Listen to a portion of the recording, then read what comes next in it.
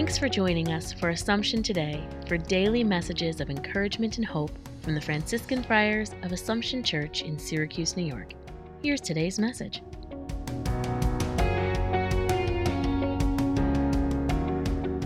A thought from March the 14th. The tone of Lent changes as we move into the second half. The focus becomes more personal. The readings invite us to look at the journey we are making and where we are in our relationship with God. For those who are preparing for baptism, it refers to the step they will take during the Easter Vigil.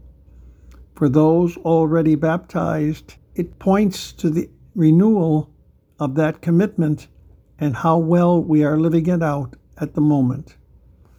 Jesus died for each of us to open the gates of salvation. Our Lent helps us refocus on that wonderful truth.